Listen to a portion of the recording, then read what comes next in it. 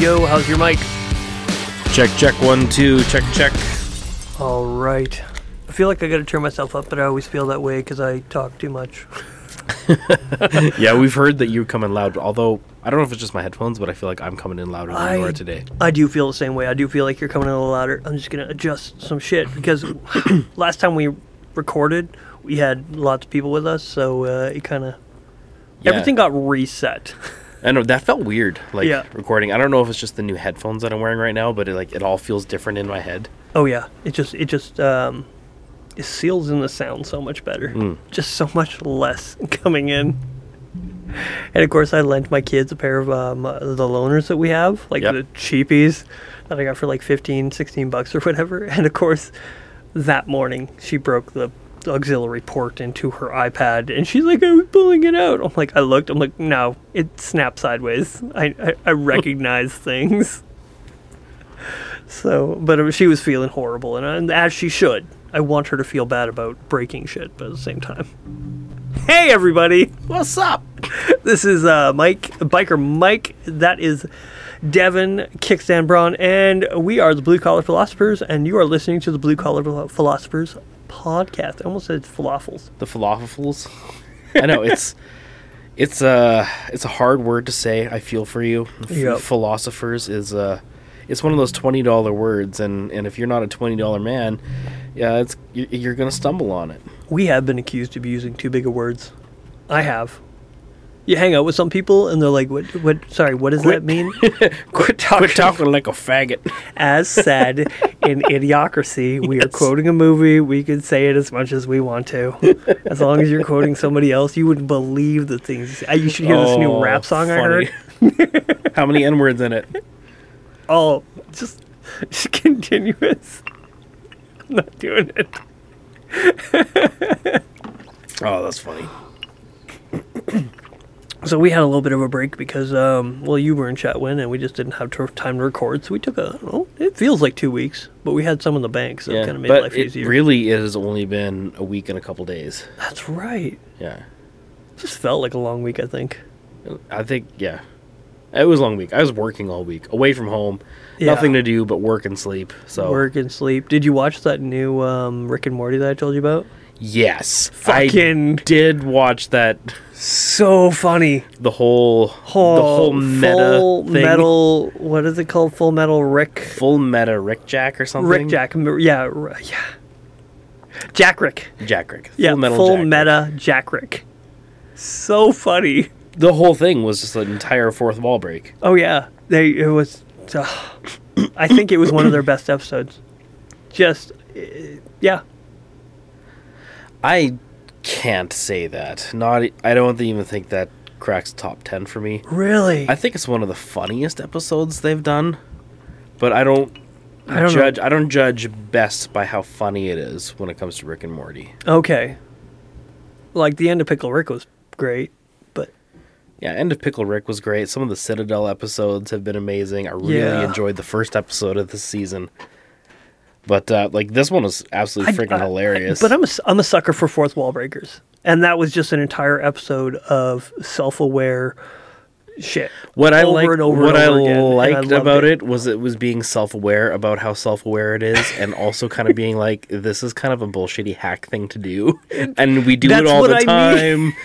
I think that's what I loved about it. There was just this dynamic, because again, if you're a sucker for Deadpool, you'll be a sucker for this. And I am. And even though the Deadpool movies have fallen flat on me twice, I'm sorry, but they weren't as good as they could have been. There are moments of it that are quite good, but overall, it's like the what's that, Venom movies? Yeah. They've fallen flat on me. They're fine, they're good, but... Yeah, I think it's true. Like, the two Deadpool movies, like, the first one I enjoyed a lot more than the second. Yeah. I think maybe because it was fresh. Yeah. But at the same time, I'm like, sometimes they drop the ball from being like wacky off the wall, like crazy Deadpool shit, and then just went to straight normal superhero tropes. Yeah. I'm like, you could have been better. I think Ryan Reynolds' Deadpool would work better in another movie if it wasn't a Deadpool movie. Oh, so like a complementary role if he was doing a support character where he could pop in and just steal the show for like moments and scenes and parts, and you come away being like, oh frick, that was awesome. Yeah, it would make the movie better, knowing that, hey, because it's not about Deadpool, but the Deadpool movies, like the part that they really fail is trying to make him relatable. It's it's the parts with like, oh, the humanizing part of him. It's like, oh, my girlfriend thinks I'm too ugly now. Oh, it's just like, it's the real bitchiness of it. I didn't come to watch Deadpool for this emo shit. Yeah. Like the parts where it kind of forgets about the plot and he's just doing weird Deadpool shit. Yep. That was the best. Yeah. And then it gets back to the plot. You're like, I'm disappointed about this story here. Yeah, and that's where even the Venom one, I'm like, oh, I thought it was going to be better than it was, but maybe that's my fault. It's my fault for expecting more from them. Yeah. Yeah. So, so you spent a weekend, and now that we got to get back to, so you were working, sleep, work, sleep, and just. Yep, it is what it is. Yeah. That's it's part of life. Sometimes you just got to do that to make bucks. Yeah, and I'm sure you did. You made a couple there. Because there's nothing else to do where you were working. I'm sorry, was this? No, Chetwynd? Chetwynd? Hell no. Like, there's nothing to do there. Yeah. You can't go to... Well, do you go to movies? I mean, unless you do drugs. Oh, drugs are great. Just kidding. I've never done hard drugs. Yeah, so I found myself, working, sleeping. Actually busted out a book where I read words on a page. What? Haven't done that in a friggin' while. Did you have to sound them out? It felt weird. I realized that I may need reading glasses soonish. No, really? I'm not there yet. I don't know if it's just me like not being used to focusing on books on a page. Yeah. But yeah, I was actually like, oh, this is actually like, I'm feeling it, and the front of my head feels tense. Yeah. That's what book did you read? If you'd like to say, I read C.S. Lewis's The Great Divorce. And I started another one of his books called Miracles. Okay, C.S. Lewis. That's it's a smart read. Oh man, I love that. Like the Great Divorce is something I read when I was in high That's school. right. You had mentioned that it was something that really like reawakened something, or how did you put it? You read something that impacted you greatly before, and you reread it, and it had the same level. I hadn't read that book since I was in high school, and so for the most part, I forgot a lot about it. And I think in high school, I didn't really catch on to the real genius of the book. Yeah, I was like, Screw Tape Letters was more fun because Screw Tape Letters is kind of snide and subversive. Yeah, but reading this, I'm like, shit, this may have been one of the best books I've ever read. And like there was one chapter where it tore through me like a bullet. Yeah. It's just like, oh, that cut to the quick. Yeah. Like it was man, I almost feel like we should do, like I should make you read it or listen to it. Yeah. And then we could just do a podcast. Okay, we'll have to do that. Itself. I don't want to hijack this one more than we have already, but at the same time. Yeah, there's just a whole conversation that even goes into talking about what about it ripped me apart. Oh, really? And I think it even ties into what we're doing here with the podcast and stuff too. Interesting. Yeah. Okay, now I gotta start going more C.S. Lewis. Yeah, I mean he is. Like, I mean, a lot of people think Narnia. They think, they think, like these children's books with, very pointed metaphor to them, and like those books have a genius to themselves. Like, yeah, well, you can't capture an audience the way that he did without having some level of genius. Yeah, and like those books, we've been listening in audio form with my son when we go for drives and put on that, or we sit at home and do a puzzle. Listen to that, and I found like, okay, those movies fucking suck. Yeah, they don't do it justice. Not even close. Yeah, I'm not I tried watching them, and it's just they're junk. It's yeah, it's I don't even want to use the words because they're too vile to describe what Hollywood did. It's just not a justification to his work. No, and his mind. Those movies, they are junk. But like a lot of his books, like those Narnia ones, they're written for kids. They're meant to be enlightened kids' books. Yeah. The rest of his work is either like hardcore theological philosophy or like stories geared towards adults that have a lot of philosophical dialogue.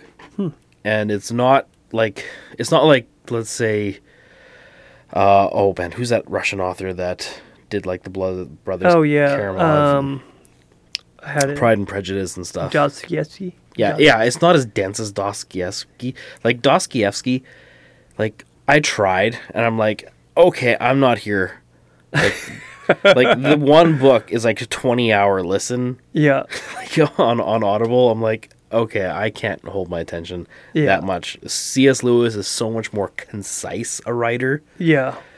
You know, Dostoevsky has his own magic that Lewis doesn't have, but Lewis has something very specifically himself that is, it's coming back to it as an adult, post apostasy. It is very, very good for me. Oh, that's good. It's always nice to have something that you can listen to that really rattles your cage once in a while. Yeah, rattles your cage, gives you good like lines of reason to help with things that you struggle with, or even like what I found with him is, especially with the novels, they've ignited a part of my imagination that had turned off about higher things. Oh. That's nice. That is nice. That is very nice.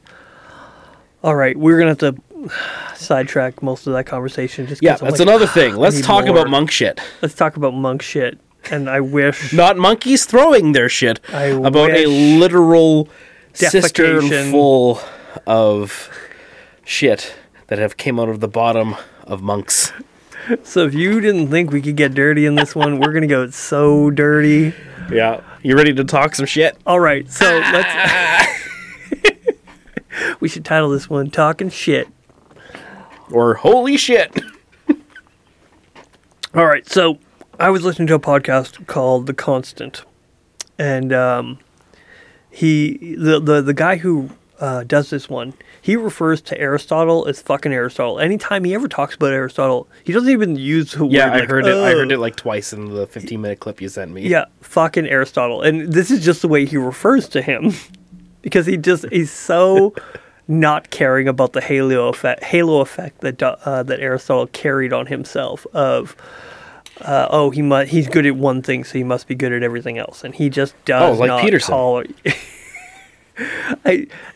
A lot of people assume that. I don't give him the same credence, but the problem is, I don't think Peterson believes that himself. I don't think he's drank his own Kool-Aid. People ask him questions, and he'll try and answer it to the best of abilities. But he's like, I love how right now you're sitting there propping up his halo. Like, you're holding it. You're deadlifting his halo up there. It's like, no, guys. No, he's really humble. He's fucking humble, and so are his listeners. No, I'm saying he doesn't have that. I'm saying he's not. I know. Not. You're doing it right now. I know. And I think you're propping up his halo effect. There are things that he can't know and doesn't know. I'm not. I'm saying he doesn't know some things. Oh my gosh. Where I'm other having people... too much fun with this. Anyways, so I listened to the Constant podcast. It's the history of getting everything wrong. And I have recognized something. People love looking at history and saying everything is wrong all the time. Any history podcasts are like, oh, we all thought this. So the common held narrative of most history is being hijacked right now. Yeah, 100%. But it might be. But some of it might be right. They might not be wrong in this area. It's like, oh no, it must be wrong. It's always wrong. I know the thing with it is it's almost like one of those unfalsifiable like strains of argumentation, right? Like if you just say everything in history is false because only the victors wrote it, and the victors are the oppressors, therefore everything in history is false because of your character. Yeah. Or because, you won, so obviously you're wrong. Yeah, you won, so you're wrong. If that's just the lens you view every historical fact through, every historical movement, every empire, every church, everything. If you view everything through that. Yeah, like you're just in your mind, you're always right, and there's nothing you can say to dispute that, because anything you bring as a fact to dispute it is history and written by the people that are trying to prop up the false history, therefore it is false. Yeah, it doesn't matter if you watched them do it. It doesn't matter if you saw it. Like, if you even recent history, it's like, well, Hitler wouldn't have killed so many people if it weren't for the numbers. It's like, what? No. Can we not just agree some things are horrible? Yeah, or that maybe we don't know everything. The old adage is, like, if we forget history, then we're doomed to repeat it. Yeah. That goes right out the fucking window. Yeah. As soon as you say all history is a lie. Yeah. Then you're doomed. You are doomed to repeat those things. Yes. So, you have to be able to discern some truth. Yes. Now, with that being said, this is a podcast that does go on that line of history of getting things wrong. But he doesn't say, hey, everything was wrong. He's saying, no, we have a history of getting things wrong. Here's what it is. Yeah, and he talks about how we've done things incorrectly. He's presenting a real factual historical event that happened. It's just one of those things where it's like, I bet you never heard of this one. And yes, he brought something up in an episode that I had never heard before.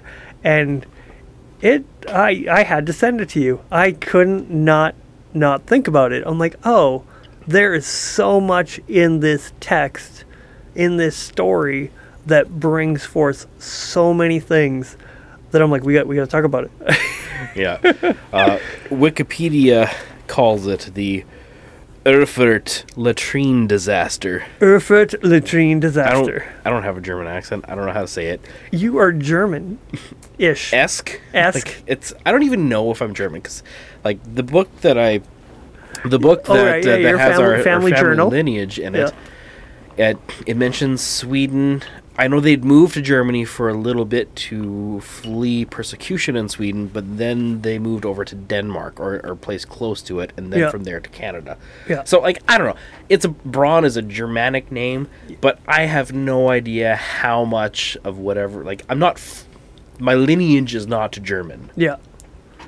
Which is an odd thing. Like, I don't know. Everyone associates the last name Braun with German. Yeah, I always assumed German, but nope, that was just a small stop. Everyone assumes that, I'm France-French, or at least some lineage of France. It's like, no, we're Belgian-French, which is at one point a region very close to France and very affected by France, but at the same time wasn't France. It was still not fucking French. Still technically French, but at the same time, I would literally tattoo that on your forehead. No, I'm Belgian French. I'm Belgian French. You know the beer, the good stuff, Belgian Moon, chocolate. Belgian chocolate. Yeah. Also, the Congo hand trade. Yeah, we did that shit. Oh, that'd be small. Writing. There's that would be very, very small tattoo writing. Did you ever hear about the Belgian hand trading?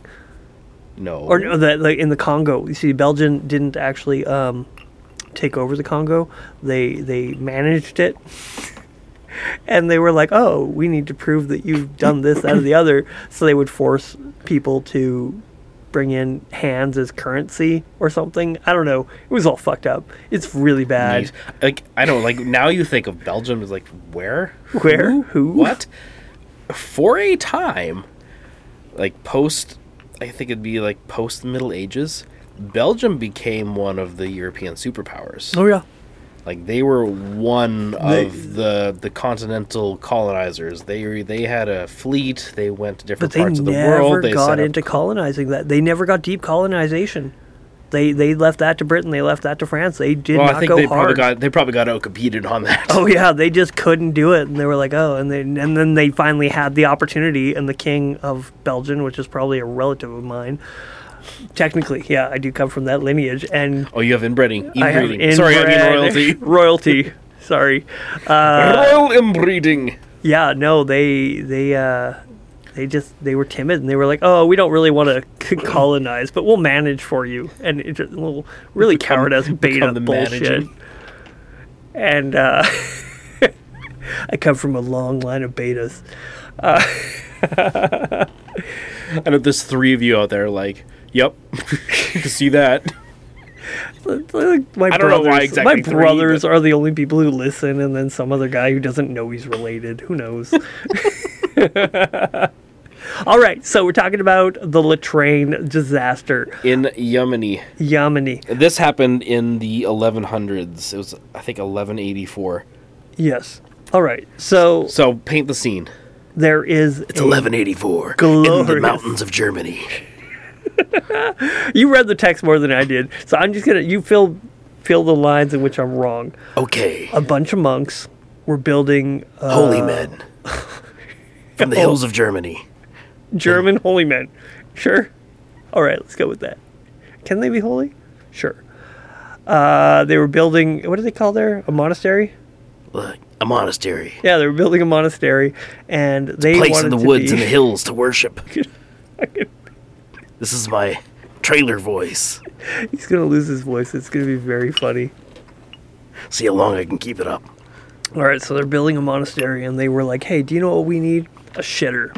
A glorious shitter for the ages. Not just a regular shitter like everyone else has, which is like a... We're going to bore deep into the ground, close to hell, to Hades himself. We're not going to have like send our excrement to Hades. A 1970s northern BC shitter. They say hell is a prison locked from the inside. Now we know why. You're going to have to tell the story then. Sorry. I won't interrupt you. I'm far too polite for that. Too beta. So beta. Okay. They made a shitter inside as opposed to outside. And they had to create a pit. A cesspool of sorts. Which is literal. Yeah. A cistern, a cesspool. So you can either have a shitter that shits on the outside of the building and falls on whoever's out there, or you can have an outhouse in the middle of outside, but that's for monks. They don't have time for that shit. Yeah. Or you can have a cistern, in the building, so you don't have to go far to relieve yourself. Yep. And the bigger you make it, the less often you have to clean it out, which was always the math. If you're going to build a latrine, the math you did was, how often do I want to have to clean this out? Yes. If we build it small and shallow, then we have to clean it out often, but it won't be such a big job. If we build it deeper, we'll have to go in there less often. But on the few times we do, it's going to be a shit job. Ton of work. And these guys, they decided to skip that just make it as big as possible. Therefore, it would theoretically never have to be emptied. Or when it did, it's not going to be their fucking problem. It's going to be generational problem later. Or it could be something where it naturally kept a level. Like there's such a thing as seepage. Oh yeah, that's true. Evaporation. Like it's not always going to be like constantly filling. It's not Taco Tuesday all the time. I mean, they didn't even have tacos. They're German. Yeah. They just blood sausage instead. Blood sausage. There you go. That's so much better. Sausage links. Oh, they didn't have Taco Bell. If they had Taco Bell, I'm pretty sure they had to make it the seepage would have been better, but it's... Yeah. Seepage. All right. So, I just think of the dysentery and everything else that goes with, water and an indoor latrine. It probably would have been at that time a fairly novel idea. Yeah. But technically it would have been a huge technological step forward, like to be able to do that. I mean, like that's the stepping stone to what we do now. Like, we poop in a room that's 20 feet from your kitchen. Yeah. Yeah. It's normal. We have delegated our poop management to the plumber fairies. To the plumber fairies in the city. We're like, plumber fairy in city, take care of this for me. I know. We pay them they've yet to leave me a coins or toonies or loonies or anything like that, like the tooth fairy does. So fuck them. But I guess if they're taking my shit away, then I think it's a fair trade. Fair trade. I think it is a fair trade. All right. I think there should be something in it for us. We get our shit taken care of. I digress. If they're fairies, come on. You could say the same thing about your tooth. Like, yeah, you dispose about my tooth. you know. Yeah, that is the fair trade. This was honestly not a lot of effort for me to just throw this in the trash, but you're going to take care of it. Okay. You're going to pay me, and then you're going to throw it in the trash? They pay you because they're benevolent, loving... No. Fairies. Actually, the story, like the actual mythos of fairies, of tooth fairies, is terrifying. They're evil little shits. We got to go into those. We got to go into all the fairies. You want to go into the fairies? Oh, so hard. We're going to talk about fairies one of these days. Looking at you, Will. Just kidding. I love you. It was a joke. Anyways, it's a rip. It was... All right, so anyway. So where were we?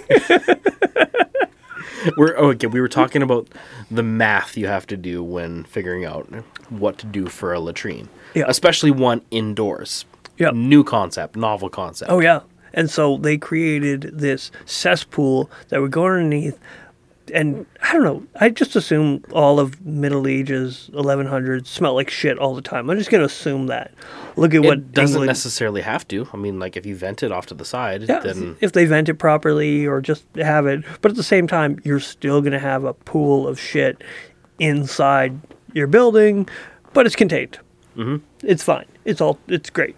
Anyways, so there was a bunch of kings and royalty and lords that had to do a meeting, and they had to find a central location. And they said, hey, there's these monks. They're neutral because they're monks, so they're not going to kill us, so we're not a threat there. They're not going to poison our food. They're going to make sure that everything's fair because they're neutral territory, essentially. Mm-hmm. And they said, we should do a meeting there. Now, these latrines were built for however many monks there were. Monks are not a... they're not a breeding culture. No, it's almost like if you're not familiar with religious institutions, or if you're just a Protestant and you're like, I thought that was a Tibetan thing in the hills. Yeah, but it's like a university, like in the classic medieval sense. Yep. For religious teaching, and if you're gonna go there, you are basically taking a vow to live a holy life and just spend your days there working the monastery, studying, praying, and working for mentorship and all that stuff. Working for posterity of the church. Like monks, like monasteries were a place where they would let's say copy Bibles. Yeah. Before there was printing presses and things like that. Yeah. So there was a certain level of holiness to them. They weren't there. So, but they were good grounds for having discussions and having these conferences and to get-togethers. And these people they could give to the monastery, so it's a win-win. Don't get poisoned by your enemies and also have a place to meet. Yes. So what happened? So this building was built for a few monks. Well, however many monks there were. Not hundreds of noblemen. We'll just use noblemen. Yeah. Never women. It's fine. Maybe. Who knows? I don't. It's the 1100s in They Europe. never talked to it. If they don't mention women specifically, they probably weren't there. No. So unless they were servant girls or something. Yeah, in which case they never got mentioned. Or maybe wives. I don't know. Concubine. Yeah. Still. Anyways. They weren't the main reason. They didn't matter. And we're not saying they don't matter. We're saying to them they didn't matter. To them. They matter. Clearing that up. Your concubines matter to us. Send pictures. Just kidding. So they go to meet in this meeting hall, and unfortunately they did not know where the cesspool was located or to what degree their maintenance skills were. Or if they did, they wouldn't have cared. They'd be like, oh, you have a toilet underneath. Cool. That's cool. That's amazing. Good job. How good is this floor? How old is it? Oh, who knows? I don't know how long wood lasts. Anyway, so all these hundreds of, and they say hundreds. There was, did it say how many in the written text that you found? I didn't see it offhand. Now I'm going to say hundreds because I know that between 60 and 100 monks or people died in this meeting because the cesspool had sat for as long as it did, gases, fumes, liquids, humidity, all those things, if you know anything about construction, moisture, wood, dryness, like just these things rot wood. And the wood rot, and it rot, and it rot. And then you fill a room with a few hundred noblemen, and the floor collapsed. And yes, they fell in. Yes, some people... They didn't just, like, it wasn't like it was right under the place. No, they fell a depth. They fell down a floor, hit the next floor below them, and then broke that floor too, and then plunged into the cesspool from there. Yes. I didn't have a complete understanding of that part. I was like, oh, it must have been right underneath. No, so... No, they broke through 2 floors. That's hilarious. Time equals strategy, or time plus strategy equals comedy, so... Yeah, and so... Yeah, a bunch of them fell into the cesspool and drowned in holy shit. Holy shit. Drowned in the excrement of however many years. Oh yeah, decades. Had to be decades. Yeah, of monk poop. Yeah. And piss. And so they were actually trying to come up with peace talks. This conference that was happening was like, hey, we should talk about peace because we're all at war. There was a bunch of nations that were at war. Yeah, well, it was two I think lords, or I think it was 2 lords in Germany. They were at just an immense feud. Yeah. And the king at the time, Henry VI, I think. I'm trying to go off memory because don't have time to sit here and read. Yeah. And he got wind of how bad the fuse was getting. Sorry. He caught wind. Of how bad shit was getting. He was downwind of the shit and called this meeting to mediate it. Yeah. Yeah. And so because he wanted to get rid of these feuds, well, the survivors were there.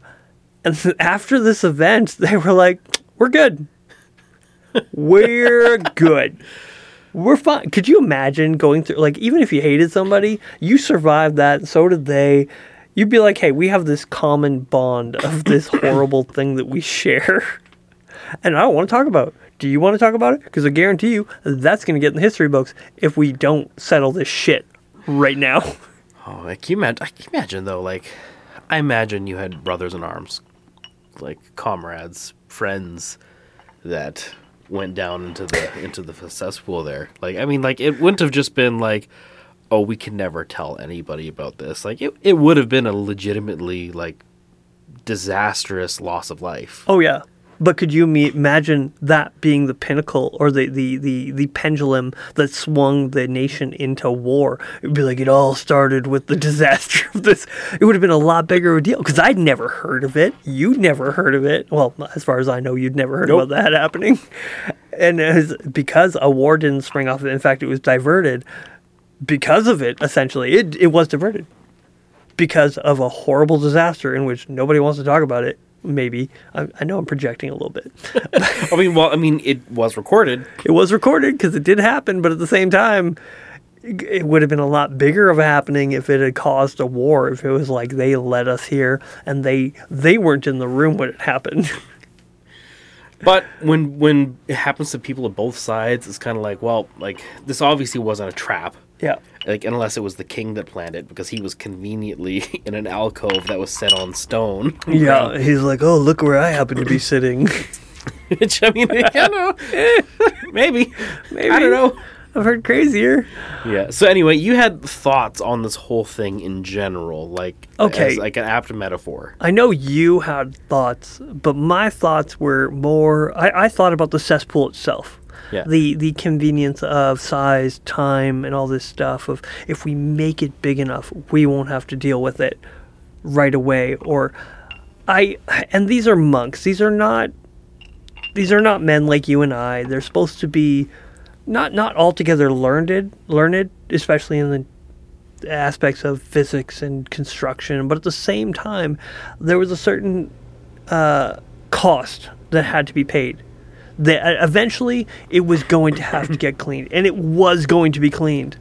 And now, if you were to handle your shit properly, if you were not to hide something in the fog, as Jordan Peterson would put it, as to when it was going to be dealt with, if you were to face it head on, you'd be like, I'm going to make this at a moderate size, so I'm not wasting more time than I have to, but time will come, and I will be dealing with this. Where they said, time will come, and somebody will deal with this, instead of putting it on themselves and saying, I'm going to deal with this. And these men who are holy men, wise, I'm projecting a lot of wisdom on these people because they're monks. Yeah, well, wisdom in one area does not equal wisdom in another. Yes, but even time of this is going to have to get dealt with, I think it would be better to deal with. But they also don't have, as far as I know, don't have a whole lot of history on timelines of when they're going to have to deal with it.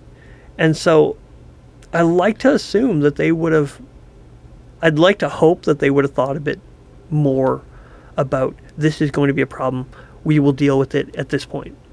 Mm-hmm. Instead of, hey, let's build it as big as we fucking can and we'll deal with it when the time comes. That's not wisdom. Creating a problem. They were creating a problem and saying, we're going to deal with it one day. Instead of being like, we're going to deal with it and this is the time in which we're about to do it. We have a goal. We have a set point. We know it's going to be a problem. We're building a problem, and we're going to deal with it at this point. Mm-hmm. And instead of actually it didn't seem like they had a timeline. But I mean, then again, we caught this all from it wasn't even 15 minutes. It was a 10-minute portion of a podcast. Yeah, where the guy was being very like, "Look at this fucking thing."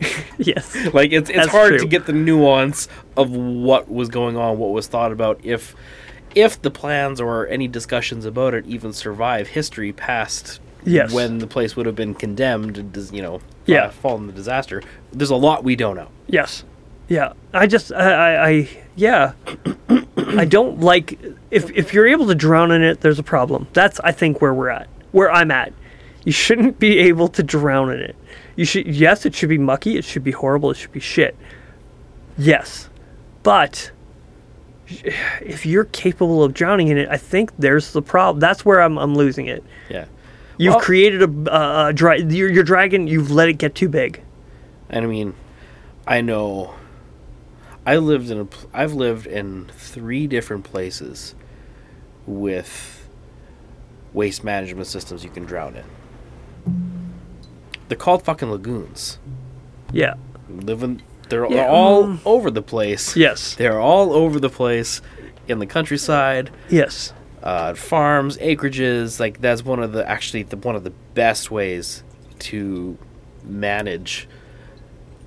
Yeah, sure. I'll take a little bit more. It's one of the best ways to manage waste when you don't have access to the city's plumbing system is a lagoon. Oh, yeah. Because it leaches out and because it is filled with rainwater, it stays somewhat... Yeah, you isolate it and you don't allow... I mean, it's not right under your house. No. But at the same time, animals fall in, people fall in, things happen. I just thought of people falling in. Animals, I'm like, yeah, they're fucking stupid. They're animals. Yeah, kids stumble in them. That's why most people fall through ice in them. Like there's problems that happen. Oh yeah, but most farmers, as I know, the farmers I know, I can't say most because I can't speak to it, but the farmers I know, they fence it off. They're like, hey, yeah, you see that over there? Fucking don't. Nothing ever got past a fence. Yeah. I think this is foolproof. Yep. Yep. Next thing you know, half your herd is underwater in the lagoon because they wandered over in the middle of... Why didn't the fence stop them? I don't know. That was foolproof. I guess that is my city slicker. I don't know slicker, but as city as I am, response. Like, no, I have seen fences. I have seen foolproof, like, hey, if you go past this point, maybe you're the idiot. And kids are dumb too. Fair enough. But I mean, like, waste management is a perpetual problem. Yeah. Like it's one of the so much human effort is put into solving that issue because you know what? We don't want to fucking muck out latrines every couple weeks. No. Like that's why we have delegated all our shit to the government or the plumber ferries. Yeah, the plumber ferries. I mean, like this system of like indoor plumbing, flushing it, taking it away to treatment centers, all that is wonderful. Yep. Like the technology for dealing with human waste. I just realized how much I'm fantastic. I'm losing my mind. Okay. 2 seconds.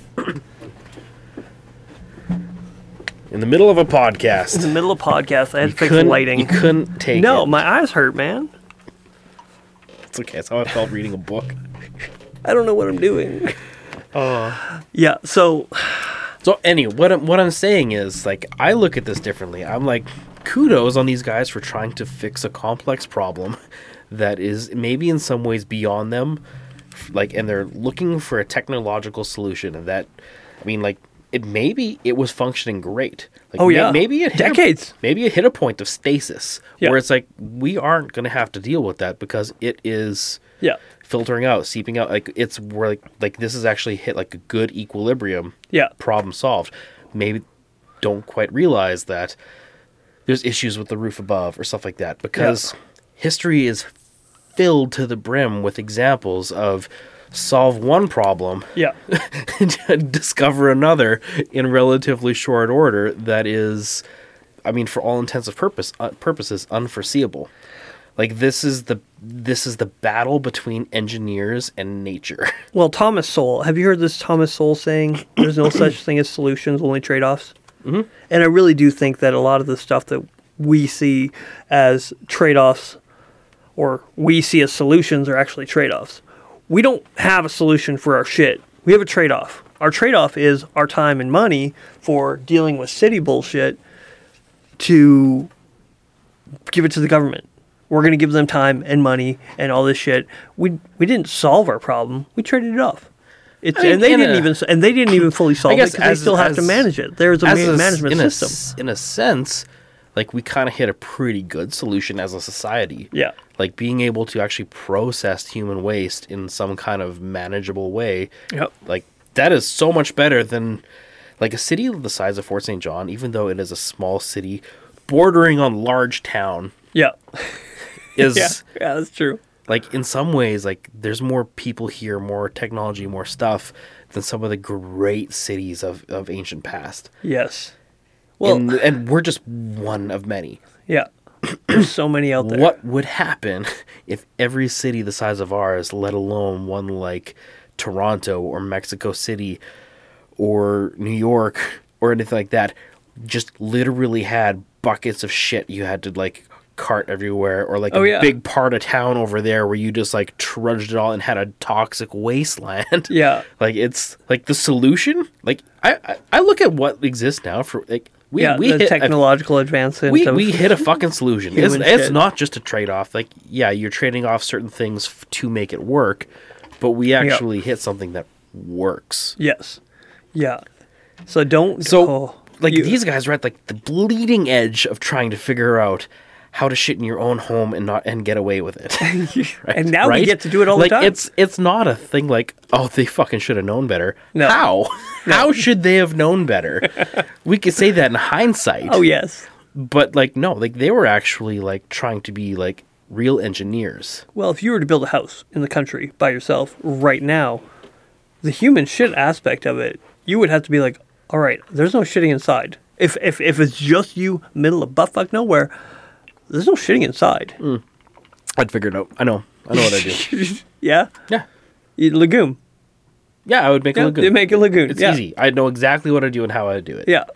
But some people, they'd be like... Because my dad has built one. My grandfather has built one. Many of my uncles and aunts have one. Yeah. I've seen people build one. A long lineage of lagoons. Yeah, like, that's something that, like, has been a part of my life for a long time. Like, yeah. I know exactly how to build a lagoon. Yeah, I don't. I just know that shit rolls downhill. Find the lowest spot. That's now your that's your shit. Well, it just has to be lower than where your house is. That's right. It doesn't have to be the lowest spot. Technically, you're going to build a berm for it to contain. You're not just... Don't forget about your You're not just finding a place that you think is going to be like, I think that looks like a lake. Because it can't flow. It can't flow anywhere. Yeah. It has to, yeah. Right? Like, and you have to build plumbing to it. Well, the clubhouse had one, right? So it's just one of those things. It's going to get dealt with. Mm-hmm. And the best way to filter it out is through rocks and everything else and just time and... Yeah, and I mean, like, there's some things now, like leach fields. Oh, yeah. The two places that my parents and brother-in-law built had leach fields, which were a little buggy, but, like, that's fucking amazing how you can shit for years into not a lagoon. Yeah. There is no lagoon. It's just a backyard, like literally under where your kids very, play. very green grass. And your sewage flows through a couple tanks and into this leach field, and then it's absorbed into the lawn. It's absorbed not into the lawn. It actually goes down more than up. Oh, really?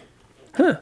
But it does it in a way that just filters it through various stages in the leach field, and filters a lot of stuff out. Yeah.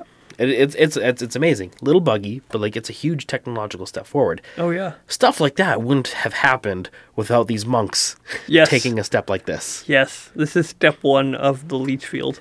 So what this, to me, I look at this and it's not an issue of like, no, people need to know better. You need to handle your shit. Don't let it build up.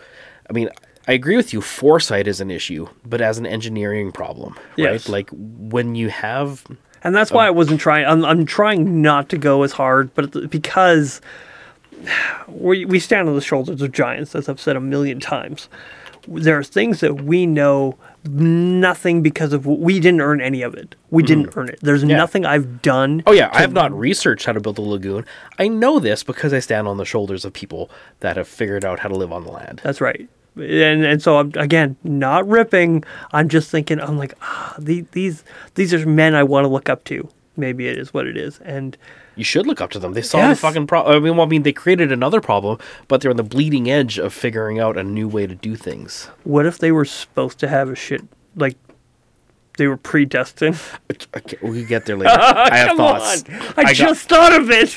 I'm still want to talk about the engineering issue. All right. Because, like, that's an issue that you can have with any form of technology. Oh, look what's happening in Brazil. Look at what's happening in Florida. Look what the buildings completely collapsing underneath themselves because they're not well engineered. And so for them to have this level of engineering it was sophisticated for its time. This was revolutionary. This is amazing. Yeah, exactly. And it's a human problem that we need to get to grips with. Is when you have a new technological outbreak or leap forward, you have to understand that your current infrastructure may not be set up to handle it. Yeah. Like that building was not set up to exist over top of a cesspool. Yeah. You know, and they didn't really foresee what it would do to the wood. They didn't foresee that there would be this many people in this building at one time. The wood may not have been run. Yeah. It just may not have been designed for the weight. Yes. I thought it was directly above the cesspool, so I thought that the cesspool had affected the structural integrity of the floor that it was above. It may have, but there's no evidence that that's exactly what happened. Okay. See, I projected from my understanding of the story, and I'm like, oh, okay, they fell. It was multiple floors. Yeah, I didn't know about the multiple floors. I thought maybe I was not paying enough attention. That's a problem. You got kids, you're trying to re-listen to something, you're like, trying to absorb, but you're trying not to ignore the people. I know. There's honestly times where I'm like, I wish I could have a transcript of this. Like, I like listening to podcasts, but when you want to pull something specific out to reference or think more about, it's really hard to like listen back and like try to get it. It would be nice to just be able to look and see and read. Yeah. That's why I want to get hard copies of books. Just so I'm not going to read them, but just to like, have them for to have. Like, hey, so you can go back, you can highlight something, you can draw notes in, reference back to it. Like trying to listen and then go back and then listen and then go back. Like that's really frustrating. Yeah, hard copies matter. I know. I'm starting to realize that. Yeah, me too. As we're doing this, especially. Yeah. Like we're like. It's easy to listen to podcasts as entertainment, have a go in and out, or listen to an audiobook as entertainment, have a go in and out.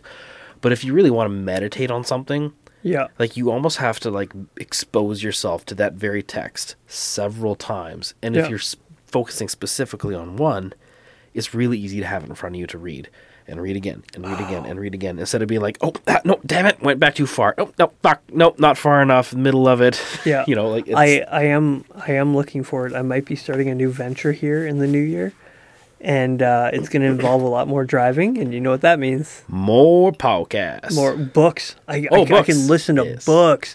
Like, there are books that I've wanted to listen to, but they take a certain level of attention that you need to be paying attention. Where podcasts, you can droll through them and just be like, okay, it's true. Things that just don't matter. Some things I'll catch that matter more than others, but books, there's so much more there that there's more there. Mm-hmm. So I'm really looking forward to that. Hopefully. Cool.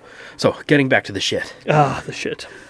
It made me think of the impending effects that artificial intelligence or more intelligent computing systems will have. Okay, how? Like, I guess I see it as analogous because there's a new thing they could do, and it's a powerful boon to your time. You don't have to invest in cleaning up shit. You don't have to invest time into dealing with it. You develop something to give you more time to do something else, which is what we're doing with... That's what technology is for. Well, that's what lights are for. Yeah, right? Lights are a perfect example of that. That is what technology is. It's technology is techniques we do or invent to automate parts of our lives to give us more time for other things. Yeah. And the more we do that to... Have we talked about lights on here? Yes, you did with Justin. Yeah, the more we do that with semi-intelligent computing systems and the more intelligent stuff like that they get, it's like eventually there's going to come to this point where you aren't able to control what happens next. There's going to be some sort of failure, and it's going to drastically affect something, a place, a company, humanity. Yeah. That's not every technological thing is going to have the kind of dire consequences that, the internet getting a mind of its own is potential to do. Yes. Right? It's this balancing act you have to do of, okay, this is a cool thing to do. Can we think about all the ways for it to go wrong? I mean, you don't know what you don't know. You need to bring the most creative minds possible, and sometimes the most pessimistic minds possible, to bear on issues, so that... The thing is, the negative so often outweighs the positive. When we think about the positive aspects of cars, the positive, everyone likes to think of the negative aspect of cars, where we're not able to... They pollute the environment. The negative of them... They just do so much negative. They displace horses. When you think about the horses that were being not used anymore because they don't have any... they had an argument for horse-drawn carriages, and cars don't have a mind of their own, where horses have a certain level of self-preservation. And cars don't have that. So... And so now they're trying to preserve, inject that self-preservation into cars, and are having a devil of a time with it. Yeah. My argument is there's not enough lithium in the world to displace the petroleum, the positive effects of petroleum. Not very likely. No, I don't think... I think that gas is at the same time far more efficient. But if the powers that be just buy into it all the way, that creates just a really bad knock-on effect after, or potential problem that they never saw that's going to be disastrous. Yeah. It's just, you gotta be looking out for when your safe place is going to collapse underneath you. Yeah. And that's I'm worried that we're creating that with electric cars. Yes. Oh yeah, 100%. I'm less worried about petroleum driven vehicles right now, because we have spent the time to make them as efficient, and they're constantly becoming more and more efficient. Oh yeah, they're not as efficient as they can be. They can be, and they will be more. Yeah, and they're making it cleaner and cleaner and cleaner. Literally water and air coming out, as opposed to fumes and everything else, like the carbon dioxide that's coming out. Yeah. It's not nearly to the same level. But we talked about this on our hypothetical end of the world thing, and electric cars were one of my they were one of my doomsday scenarios. That's if you remember that one. That was a fun one. I really enjoyed that one. So, yeah. So you believe that the closer we become to more efficient, like plumbing, like light, like internet coming a mind of its own, will offset unnecessary tasks and stuff like that. which is all well and good. It's all well and good until it behaves in a way you don't want it to. Yeah. Which, unless you're always looking at the off chance it's going to do something different than what you intend, it requires a tremendous amount of humility. Yeah. Like, things don't go our way all the time. No. Yeah. But I mean, like, I guess that's a fairly elementary point to make. Like, yeah, just as engineers, keep your eyes to failure points. Yeah, and I think, but don't let it deter you from innovating. from engaging. Yeah. Like, that's part of what we do. That's human nature. It really is. And like we said, as bad as everything gets, it's always getting better. Yeah. Everything's getting worse, but everything's getting better, because I believe the better offsets how bad everything is. The thing is, the better things get physically, the worse things get psychologically, and there's no hardship in some people's lives, and you need to have a certain level of hardship. You got to have some kind of struggle, and even if it's psychological struggle where you're working through problems or putting yourself against walls to see if they're real. And too many people have surrounded themselves with weak walls. I heard about this one thing of parents telling their kids it's okay. You're okay. You get hurt, and a kid is like, I'm hurt, and it's like, you're okay. And it's like, they know they're not okay. No, fuck you. They're fine. They don't know what okay is, because they don't know what not okay is. You might be hurt now, but trust me, you're fine. Oh, man, speaking of C.S. Lewis and Narnia, of all the things. All right. There's a beautiful passage in the Horse and His Boy. It's one of them, where there's a talking horse and guy riding it, and they were running away from a threat from a lion that was chasing them. And the narrator was saying, it's like, and they thought they were traveling with speed. They thought they were galloping hard until the lion came. And then they realized, no, we weren't quite going as fast as we could. There's a little bit more in us. Like, no, there is more in us, and we're going to do that now.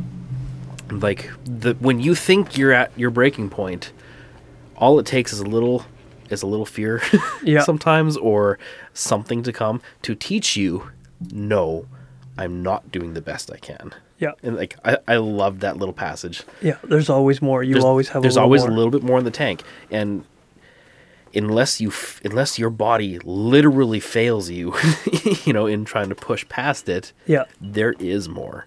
And so often we think, oh, I'm too tired for that. Oh, I'm too exhausted. I am the worst for not pushing that little extra step more.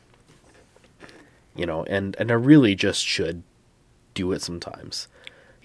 When in doubt, give more. That's a quote I heard in a podcast. Where in your life do you feel like you're not giving as far as you could? Are you talking about physical, mental? Oh man, I think probably really, like, think about it. Are you pushing yourself to your utmost at everything you do? No. At anything you do? No. So, I mean, you asked me that question, like, no, I'm not. But, okay, where do you see it the most in your life? Okay, for me, I love Brazilian Jiu-Jitsu because it does put me to a physical limit of I'm going against somebody who is much stronger, much faster, much more technical than I am, and they're just whooping me. I'm getting my ass beat every single week. But sometimes I pull out a win. Sometimes I catch somebody. Sometimes I go against somebody else who they're going through what I was going through, where I'm just whooping them. I went against this kid. I'm like, how long have you been doing it? He's like, 3 weeks. I'm like, okay, so I know to take it easy. Well, guess what he does? He goes and he gives it his all. And I'm like, okay, cool. And I think it's adorable because he's giving it everything he's got. Well, I'm going to put him to the mat and I'm going to show him through my calm, without anger, without anything. I'm just doing it. And he'll get frustrated, yes, but he's going to see it's like, hey, there's so much more for me to learn. Mm-hmm. And so that is one way in which I push myself to a point where I'm like, okay, I fail here. Could I go harder? Yes, but will it help? No. If I just harder, just pushing harder, fix the problem. No, it doesn't. And that's not the point. Yeah. The quote was, when in doubt, give more. Yeah. And it's... But I think... No, let me finish my thought. Yeah, go ahead. Sorry.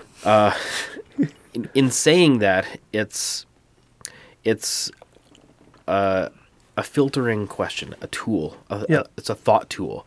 Like, if you're in a moment and you're like, okay, I'm done. And you're like, no, wait, just take a second and think. Am I really done? Or am I not really done? Am I just being lazy? Or did I hit a logical limit? Or is there something else that I need to give more time to? And, like, if you can answer any one of those things affirmatively, confidently, all right, it's time to be done. But if you're like, I don't know, maybe I could work an extra half hour. I don't know. Maybe I should read a couple more pages tonight. I don't know. I could go shovel the driveway, or but I don't really want to, but I could. Yeah. In those moments when you're caught in that, you can, but you're trying to justify not to. Yeah. Like, when you're trying to sow seeds of doubt in yourself, just say, nope, here's the rule. I'm in doubt, do more. When in doubt, do more. Yeah. Okay. It's just a tool to stop you from giving yourself that moment of self-doubt, that excuse to be lazy in a moment when you know it's just pure laziness. Yeah. Because I know there's a lot of people in our society, including myself, I'm not just deflecting in this, there's many people in our society and our culture that we always think we've done enough. It's like, no, I worked a solid 8 hours today. I don't need to give more. Mm-hmm. 8? I'm sorry, you're half done. You've got another. You got 8 more hours of day ahead of you, figuratively, literally, and then you can, if you're going to give yourself 8 hours sleep, you've got 8 more hours. What are you going to do with that time? 10 if you're me. 11 if you're me. Sorry, I sleep very little. So I guess you asked me a question, like, where do you see it in your life where that rule could apply to the most? Yeah. And I think it's getting out of bed in the morning. I think that's the time when I either succeed or fail in a day. Yeah. And I do it all the time. Oh, I'm the worst at it. Like, sleeping in or choosing to get a couple extra Z's or 5 more minutes. 5 more minutes. 5 more minutes. Like 20 times. I don't fucking need it. All it is me craving more of the joyful feeling of being sleepy or going to sleep, or not wanting to put the effort in. It is not wanting to put the effort into getting out of bed to go do a devotion in the morning. Yeah. To pray a rosary, to go start my truck on time so I'm not scrambling in a cold vehicle to get to work. Like leaving at 10 after to get there at 8 o'clock. Things like that are the death of my day. Yeah. And that always exists in that moment of self-doubt. It's very, very rarely... It does happen where you like just legit sleep through everything and you wake up, you're like, oh boy, okay, gotta run. Like, especially when you got other people relying on you too. When you got people relying on you, that's when it's the hardest. When you're like, somebody is relying on me to be there on time. When you don't have somebody relying on you to be there on time, it becomes a lot easier. Like, I'll make it up on the back end. I'm a make it up on the back end kind of guy. 100%. But then I realized, like, making up on the back end is stealing time from Mac and Carissa. Yeah. Or it's stealing time from tomorrow when the thing that I should have got done today, I wasn't able to because I had to be home at a certain time. Yeah. Like, and yeah, like that was especially something... as an independent contractor as you are, like somebody who works for yourself. Yeah. Like sometimes there's a set amount I need to get done in a day so that tomorrow works. Yeah. So that tomorrow isn't just 5 minutes of work and then now this is drying and I can't really do anything more on it. Yeah. So I have to get that done before I can go home. And if I fuck around in the morning, that means you rob yourself. I rob myself of my evening with my family, or I rob myself of a productive day tomorrow. Yeah. Yeah. Like, and that There's no excuse for it other than it's me choosing the opposite. When in doubt, do less. Yeah. You are how do they put it? Somebody, I don't remember who said it, but you are investing in what you want, not in what you need, kind of thing. You're not investing in the future. Yeah. But that's the thing. Like, I want to succeed. You're investing in the present. My evenings. It's like that Paul thing. I don't do what I want. I do what I hate, and I hate what I do. Exactly. Yeah. Like it's all it is just willpower. It's just my will choosing to do the lesser rather than the greater. Yeah. But like what you're saying, like being like rolling jujitsu, you're active, you're present in that, as long as you're being honest with yourself. Yep. And you're making prudential judgments all the time, which is one of the great things about it. Yeah. And I've been choked out. Yeah. And there's times where you could be like, oh, okay, could I let my elbow stretch back a little bit further in order to win this practice match? In that case, no, don't do more. He won't break my arm. Yeah, in that case, won't. Oh shit, he broke my arm. In that case, you tap and then you go back to the drawing board. Yeah. I mean, I guess you could be a guy in jiu-jitsu and just always suck. Like, yeah, you could just not want to get better. You could tap every time you're in a sticky situation and then not figure it out. You're not growing, yeah. You're not practice that thing that you got wrong. Yeah. It's like, there's like one thing like GSP. Like, when he saw something that sucked in a match that he did, that's all he would practice until he got it. Yeah. Like, okay, yeah, he tapped in practice. Yeah. But instead of just being like, no, I can muscle my way through this, he tapped prudently and then went back to the drawing board and figured it out. He engineered it correctly, and then he went into the cage for his real fights and fucking won. Yeah. And fucking won and won and won and won and won. And he would constantly do that. He would look, where did I fail? Where did I go wrong? Yeah. And sort of bleeding everywhere, because that's just all he did near the end. Just a slight breeze and he's bleeding. I guess you probably just get to that point where like some of those scar tissues, they just don't hold. They're not as elastic as they used to be. That's your weak point. That's your weak point. The scar is the tough point. Skin's the tough point, and then that joint of where it comes in, and just a slight breeze would make him bleed. Yeah. But yeah, it's a lot of that of. So there you get to prudentially choose when to do less, but that is an active choice, and you're making the correct one. Yeah, and you need to, because if you don't, you don't grow. Mm-hmm. If you're not making the right choice, you're not growing. There's two things you do in jiu-jitsu. You tap, or you win or you learn. Yeah. There's two options. If you're just tapping, then you're not learning. You're not doing jiu-jitsu. I guess there's also situations where, let's say you're struggling, you're trying to get a takedown, and you'd be like, okay, I'll let him take me down now, or this is hard, I'm not going to do this anymore. Or you could be like, no, I'm going to give that extra 5% of surge right now and push and get the single leg. Like, that could be a moment where, when in doubt, do more would benefit a guy. Yeah. Well, look at the tournament that I went into. I went into a tournament and I had an expedition fight against somebody who was bigger than me, stronger than me, not better. He was stronger and bigger, but he wasn't better. And all I had to do was wait. There was a certain game that I had to play with him where I was like, okay, is his limitation the same as mine? No.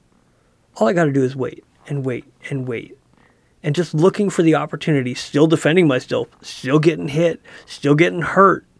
Like, things were happening. My feet came out just red because the guy's wearing shoes. He was wearing like grappling shoes because he had a broken toe, and he's like, oh, I don't want to hurt my toe. I'm like, tape it up, call her good. Come on, let's go.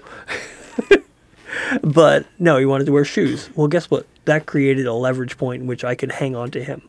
That was my point. And so I had to just wait, and do whatever I could to survive. I was under pressure. This guy was so much stronger, because sometimes brute strength beats skill. Oh yeah, especially when it comes to size. If you're smaller than a guy and they're stronger in every way, yeah, you could get beat. It doesn't matter how skilled you are. How do you make a black belt or brown belt? Punch him in the face. There is a certain level of, it doesn't matter how skilled you are if the guy out-muscles you and he can just grab you and choke you without effort. So that was my thing of what I did is I had to wait and push myself, because I could have just given up, be like, he's bigger. What am I going to do? He's bigger than I am. Or I could just be like, no, let's see where he's at. Oh, he's strong. Okay, let's see if he can lock anything. Oh, he's not quite locking things the way that he could. And just waiting and just looking for the opportunity. And so I'm putting myself against this wall and looking for a foothold. And I was thinking about this a little while ago. I'm going to change topics a little bit. Sorry about this. Footholds. They were talking about spiritual foothold. No, they weren't talking about spiritual footholds. They were talking about Satan coming into your life and trying to derail it in a lot of ways. And there's a lot of opportunity in this podcast for it to get derailed. And pulled off course and be like, hey, you're canceled. You're saying something too much. And I really do feel like the only reason that we've been able to go for almost a year now is because we haven't given a whole lot of footholds. We haven't given a whole lot of opportunity for someone to come and say, hey, you guys said this, and then turn around and did this. It's like, no, we're just guys talking. We've kept the bar nice and low. Nice and low. And we're just being us. We're not pretending to be influencers. Yeah, we're not on Instagram trying to make ourselves famous. I don't have time for that shit. I don't. I'm busy being a blue-collar guy. I'm literally working. If I spent all my time on Facebook trying to do that, it wouldn't be genuine. Yeah. It's weird to think if we tried to grow the podcast, we would ruin the podcast. Right? So you need to grow it for us.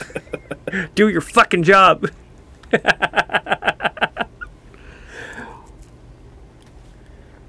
Yeah, that's true. Yeah.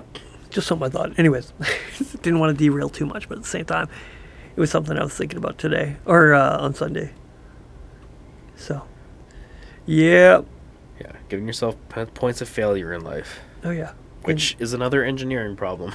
Well, the human digestive system is a failure problem. I'm sorry, but it's like we have done as much with the shit that we have in our body. We've got all the kind of stuff out. Now it needs to be gone away. Shit is a fail point. It's like we can't do any more with this. Get rid of it. Yeah. Yeah. Oh, it's just part of biology. Yeah, it's fine. You got to be okay with it, because if you're not, you got real problems. Oh, okay. You're Catholic light. Can I say that? Yeah, I guess so. Okay. That's evil. And nobody poops, not even your mother, except for you, and that's pure evil coming out of you. Oh, that was the Family Guy line. That's right? A Family Guy. It's like, oh, we're at a library. We're looking at potty training books. We've got one. Catholic. No, yeah, everybody poops. Okay, yeah. Everybody poops too. All right. The Catholic version. What was it? Everybody poops. No, nobody poops but you, and it's pure evil coming out of you. That's right. Nobody poops but you, but that is concentrated evil coming out of the back of you. All right. So every joke comes with a grain of truth. Have you found in any of your learnings of the Catholic faith any kind of truth to that? Where that kind of comes from? I don't know, because like a lot of Family Guy's humor is, it's not that clever. No. However, I think it would just be like there's kind of a trope, like there's something called Catholic guilt. Yes. Which is it's just a trope where like people say it's a common thing that people put extra shame on others, which I don't know, maybe was a thing at some point, or maybe is a thing in some circles. But I mean, like I see shame everywhere. Yeah. So it's not a specifically Catholic thing in my book. No, they highlight it. Yeah, there is a trope called Catholic guilt, and it's where older people try and say everything that younger people do is shameful in order to make them behave better or think worse of themselves, and it's. I don't know, like, in my experience thus far, like, that joke is, I mean, it's funny. Yes. But at the same time, it's not rooted in any kind of reality Yeah, it's not backed by any literature that you know of. Yeah, at least not in anything that I wouldn't see just as much in any other circle. Yeah. Okay, because there's something to be said about the Puritan mindset that carried for so long of... But the Puritans weren't Catholic. No, they were very much anti-Catholic. Yes. Like, that was like the Protestant. Oh, you're not Protestant enough. We're the real ones. Yes. That's what the Puritans were. Yeah, God, anything that goes wrong in your life is God punishing you for something you've done, even if you don't know you did it. Yeah, pretty much. Yeah, and I think that's a really sad thing. It's like, oh, you must have done something. Just assume you've done something wrong, because God wouldn't punish you unjustifiably. He's God. He's perfect. You're not. So just assume it's you. And it's like, or shit happens. Yeah. And like, maybe it's a rip on the Augustinian idea of original sin or of total depravity. But like, I can maybe see Seth MacFarlane looking at that doctrine and being like, oh, yep, Catholics believe everything people do is bad, and being like, well, why isn't poop just concentrated shit coming out of the back of you? Because obviously you're totally depraved anyway. Yeah. But that's literally a doctrine that Christians hold all across the board, except for maybe the Eastern Orthodox. Like, just taking your camp right out of it. Just... No, but again, that's not my camp. I'm not anything. I know, you're just... At least not yet. You're the most denominational person I know. You're like, I'm nothing. I'm like... I'm nothing yet. I know I'm not Protestant, but I'm also not Orthodox or Catholic. just searching for... Searching, yeah, I'm searching. Yeah. They should just make that a denomination. I am a searcher. But you have to, as long as you're conscientiously doing it, the second you stop, you're like join a camp. That technically is a delineation. They just don't grow. They just don't gather. Yeah, I don't know, but like, I got the sense that a lot of that, not religious but searching, or Christian and searching, non-denominational sort of thing, is kind of an excuse for people to just be lazy and just kind of be like, I've got my Bible, I'm good. Yeah, I don't like that. I don't. No, I mean, it's in that point, it's like, oh, so you're saying you're the infallible interpreter of Christian. Oh, you're a tiny pope. Good. You're just as good as the Catholics. All right. How are you better than actually just admitting you have a pope than just saying you're it? I need is me and my Bible. No, fuck you. That's kind of what you do sometimes, so. Yeah. Yeah.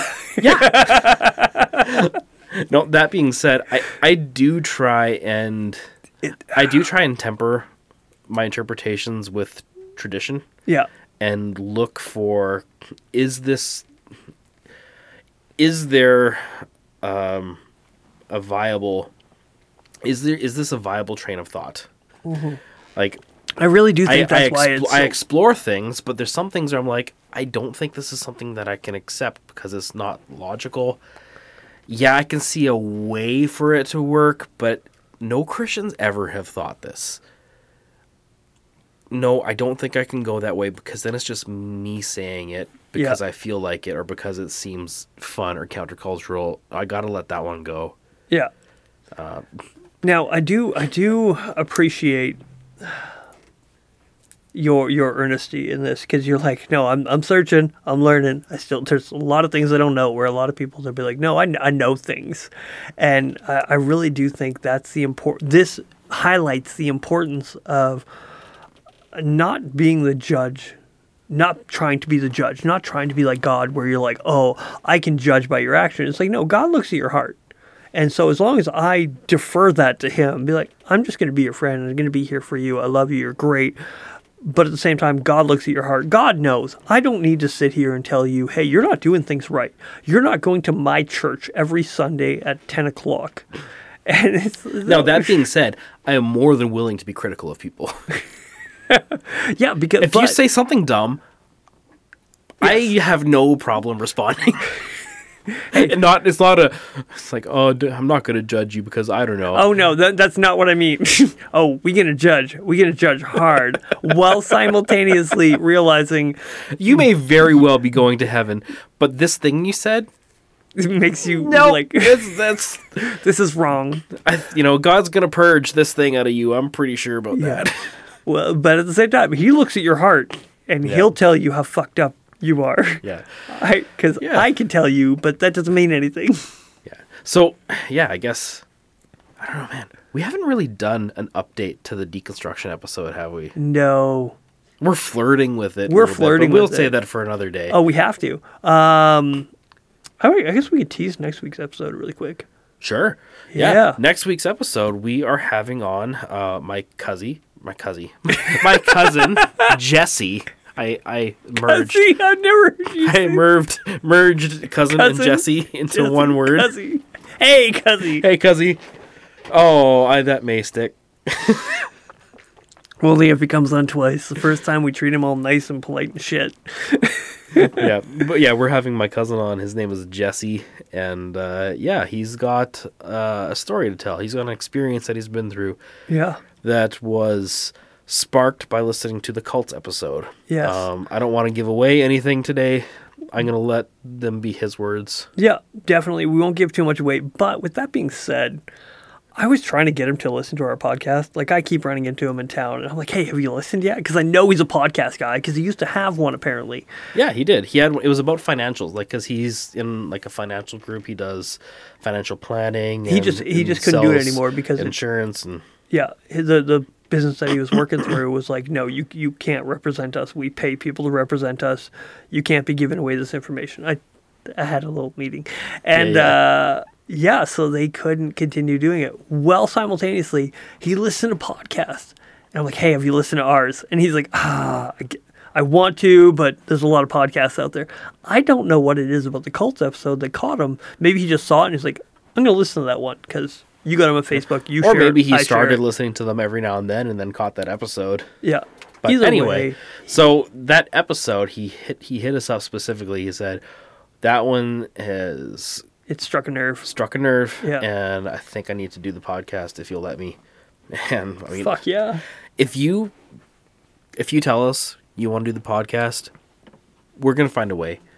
But it helps a lot if you can come sit have a drink with us. Yes, it does. Because Zooms don't... Like, we're going to be doing another Zoom as well here in the next couple weeks. And they're great and everything, but it's not the same.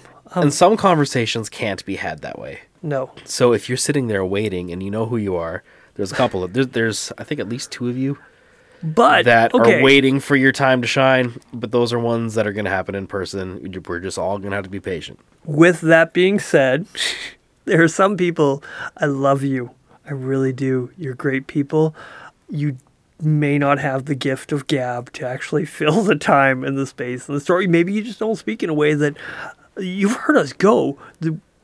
Our lulls. What have we had? Like 3 seconds? I mean, you took a moment to like change the lighting in the middle of the podcast. That was awkward as fuck. And I appreciate it. You have a hat on, mister. You didn't need Not gonna lie. That was an awkward lull. It was an awkward lull, and it was unintentional. And I apologize for it slightly, because I don't actually care. But if you want to come on this podcast... But you don't have... Not everybody that wants to will get to, but if I've told you, yeah, you're coming on the show. Trust me, it's going to happen. It's going to happen. Unless the show goes down in flames before you sit in that chair opposite us, it's going to happen. Yeah, we look forward to everyone that we get to have on because it's fun. It's work not to have people on now because it's like, oh, we could bring this person on. Because there's some people you're like, yeah, we could totally sit down and have a drink or chat or whatever. And it's like, hey, maybe we should just somebody chat. Somebody has just like an interesting thing going on in their life or like a unique scenario they've been through that you're like, okay, I want to probe that. We've never had that conversation, but we're going to, and we're going to do it in front of literally ones of people across the internet. Tens of hundreds. Tenths of hundreds of people. With that being said, one of our listeners that's on YouTube is like, hey, you guys should have an atheist on. And I'm like, Yeah, no, we have listeners on YouTube? Yeah. We have comments on YouTube? Yeah, and I responded to them and everything. From somebody that you know? No, I have no idea who the fuck they are. Oh, okay. I mean, we've had Vanilla Will on. Vanilla Will, but no, it's somebody else. I guess he would maybe be agnostic. Ask him. He's an agnostic. I would call him an agnostic. Yeah. Maybe even I don't know about a Christian. I believe, personally, that he is somebody who believes in the God of the Bible while simultaneously not adhering to everything that the Bible says. That's a question I want to ask him. Yeah. Specifically. And this is just my view on him and my understanding. This does not reflect on him directly. This is just my understanding of the way I view his life. This is my judgment call on the way that he's living. Yeah, I would really want to have a conversation with him where I question him on his flirtation with apostasy. Are we going to call it What the Fuck Will? Sure. I don't know. And I say apostasy not as a demeaning word because I did. You are an apostate of sorts. Was at one point an apostate. So this is not a negative connotation. I hate a literal connotation. I hate the fucking word deconstruction, so I refuse to use it as a descriptor. Yeah, because apostate's so much better. It's more accurate. It is more accurate. It's more accurate, and it does not assent to the postmodern assumption that nothing means anything. Postmodern. Yeah, it's a postmodern word. It really is. And it carries with it postmodern connotations and is that whole thing of, I'm deconstructing as if you have the ability to pull apart everything and then just kind of be what you want when you feel like it is, or say you're a Christian, but I don't really buy into the resurrection, or things like that, right? Like I'm a Christian, but I don't really believe God's real, or Jesus was a man. Yeah, I'm a Christian, but I don't believe I've deconstructed well enough to know that it's about my morality and how I treat others. Like because that's kind of the thing that this whole ex-evangelical deconstruction movement has kind of just settled on. It's just being a pretentious lefty fuck. Just got to be a leftist fuck. You got to be at peace with being a leftist fuck. Yeah. I think of all people I've ever known, he's the most authentic and at peace about it. Like, I have nothing but respect for him. Yeah. You know, so I don't mean that to be derivative, even though I called you a lefty fuck. But we would say it to your face. We would. I don't respect the movement, and I don't... I think it carries a lot of baggage with it. It carries a lot of baggage with it. And even though the experience I went through dealing with it was a real thing I was experiencing, I will say in retrospect, there was a lot of being caught up in the current. And maybe it not being as intellectually honest as I thought it was at the time. I'd agree with that. Yeah. I'd say that. Yeah, I think that's a good way of putting it. Like, because even if I struggled with it... You're under a certain level of influence. That's the thing. There was a level of influence, and there was a level of being intrigued and willing to go see what's on the other side. And, you know, like there is intellectual assents that I made to go that direction. Yeah. And so when I say that I want to bring on an atheist, or when somebody else says, hey, you should bring on an atheist, I think it becomes a little bit harder to find somebody who is intellectually consistent and an atheist. I think anyone who's intellectually consistent will find themselves to an agnostic point of view, but at the same time, I would love to have one on. I'm not saying all atheists are intellectually inconsistent. It's in our locale, it's a lot harder to find one. Yeah, it's a lot harder to find somebody that isn't just like, at least here, that isn't just like, no, I was religious, or no, I fucking hate religion. Can I have another beer, please? Yeah. Like, it's like, I don't know many philosophically minded people who just don't believe in God. Yeah. And don't believe... Not even not believe in God. They don't believe there's a possibility for God. Everybody I know that isn't a Christian or part of another religion is in some way adjacent to spiritual, or somehow spiritual, or agnostic. Don't know if it's true, open to it if something really strikes me as a strong argument, but as of right now, I'm not on your team. Like, those are the people I know. I don't know any hardcore atheists. No, because most of them who hang out with us long enough stop being hardcore atheists. Yeah, I mean, I know a few that are like, yeah, I'm an atheist, and then a little while after, they're like, I was yelling at God the other day. I'm like, good, fucking, yeah, great. Yeah, I mean, I think that perhaps the hardcore materialist movement that has been on the rise for a couple hundred years and kind of culminated in the 90s and early 2000s with like the new atheists, like the strong materialists, the philosophers. I mean, well, Dawkins isn't a philosopher. No. He's a biologist, and a very fucking good biologist, but a poor philosopher. Yes, he is a poor philosopher. I was going to say he's far too angry to be a good philosopher. But like Hitchens, phenomenal mind. Yeah. Brilliant arguer, great at deconstructing arguments, looking at them, finding the faults. But he's not in our locale. We're not getting him on. Oh no, I'm sorry. I was thinking of somebody else. Sam Harris. Sam Harris. I was thinking of Sam Harris in my mindset. Sam Harris, very much hardcore atheist, even though he's got very new agey, but is also very just straight up materialist. He's having hard. He likes to disconnect his Jewish heritage and upbringing from his moral understanding or moral influence. Yeah. But at the same time, he does try and put together actual arguments. Yeah, no, without being disingenuous and without lying. Yeah. But those guys and a lot of their followers are becoming less prominent in culture. They are waning in favor of more nuanced people. And in some ways, that is making the arguments harder because there's more squishiness. Yeah.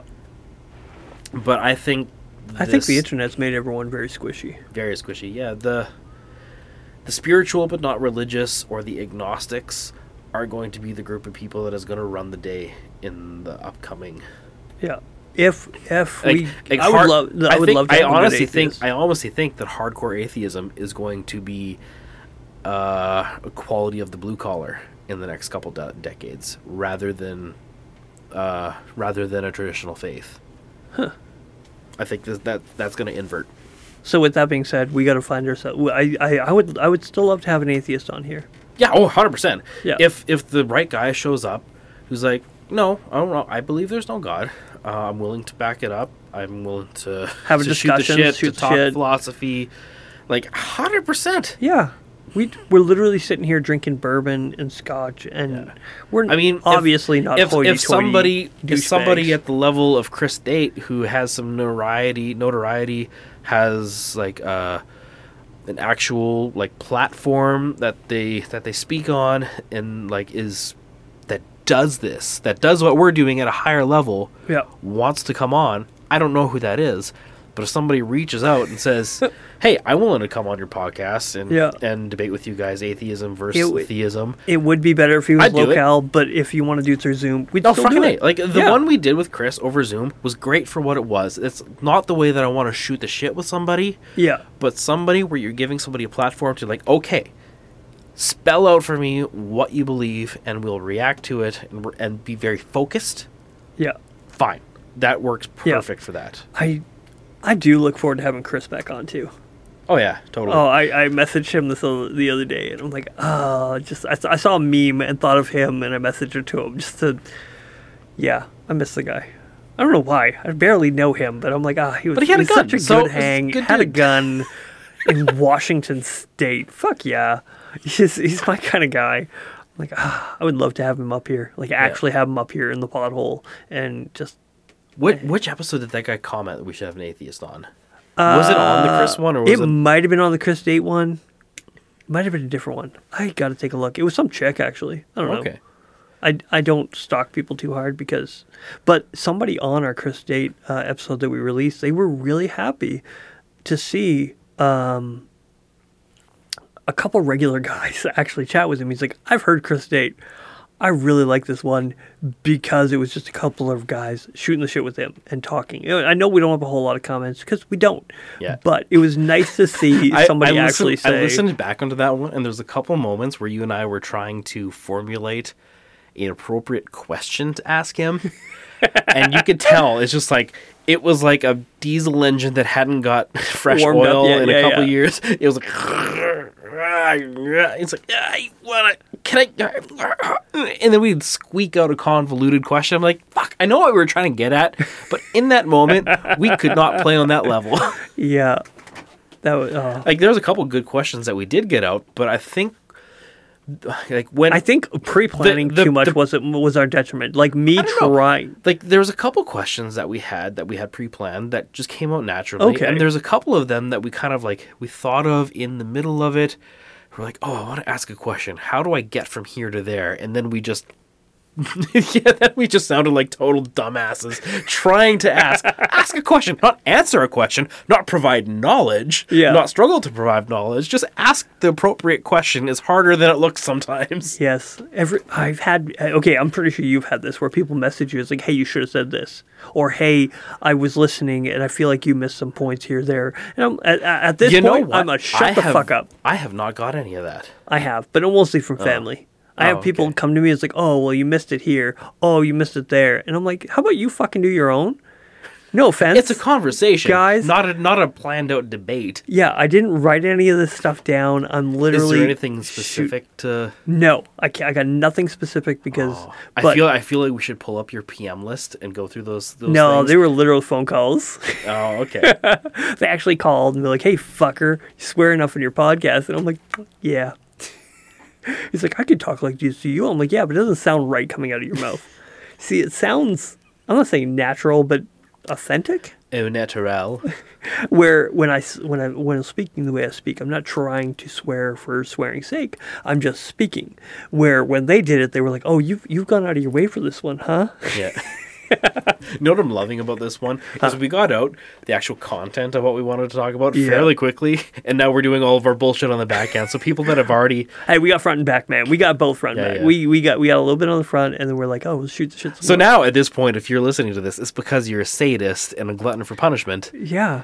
But we teased our last episode. Oh, we got Kirk coming on, the guy who did our Kirk, the motherfucking River Wells.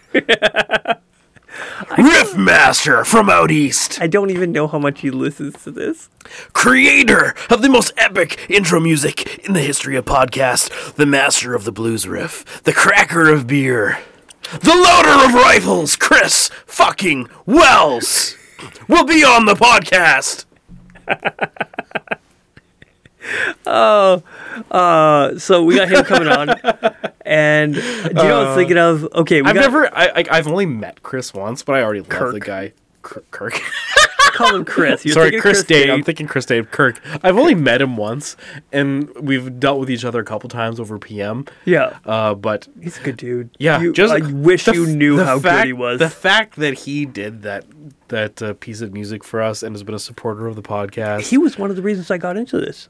We were having conversations, and he's like, why the fuck don't you have a podcast? Like, you should have a pod. Like, just because the conversations him and I would have. And I'm like, yeah, no. I'm not sure there's a person in the world that I have interacted with this little, yet have this much love for.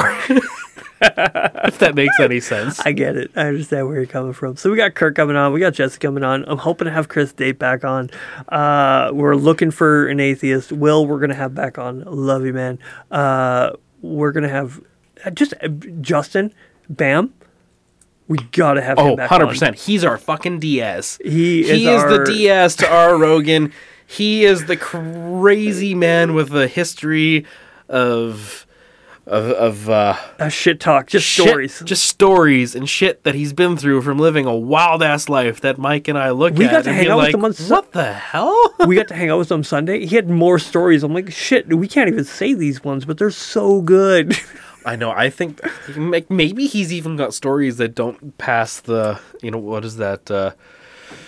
Statutes of limitations. I don't know. No, there are stories in which we're editing this shit on this one. And then we're going to have my buddy Aaron on, the guy who taught me jiu-jitsu. Yeah, we're going to have him on. with Justin. It's going to be great. Because I know we've been teasing talking about Flat Earth for forever, but I think that's the one we're going to pull the trigger on. Yeah, we got to get one more mic stand in here. I know we had 4 last time, but I had to borrow a mic stand to do it. I got a beat on one right now. I don't know. Just fuck Justin. We'll make him hold one. Just sit. Stand very still, Justin. I think I'll do that. I'll be the one to hold that. Hold it right up to his mouth. No, to hold the mic for myself. Okay. And I'll give him one of these ones. But yeah, so we have big plans, and we have big plans. We have little plans. Sometimes we have no plans, but we'll make it work. It is. I'm amazed at how consistent this has been. Even like tonight. Okay, we're literally releasing this tonight. Yes. So you were hearing it the night of or day after, depending on your commitment. Podcast. If you are as committed as we think you might, no, you're not. You're hearing this tomorrow. No one's listening to this tonight.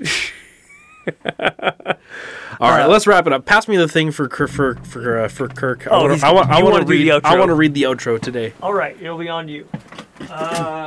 God bless. Don't be a dick.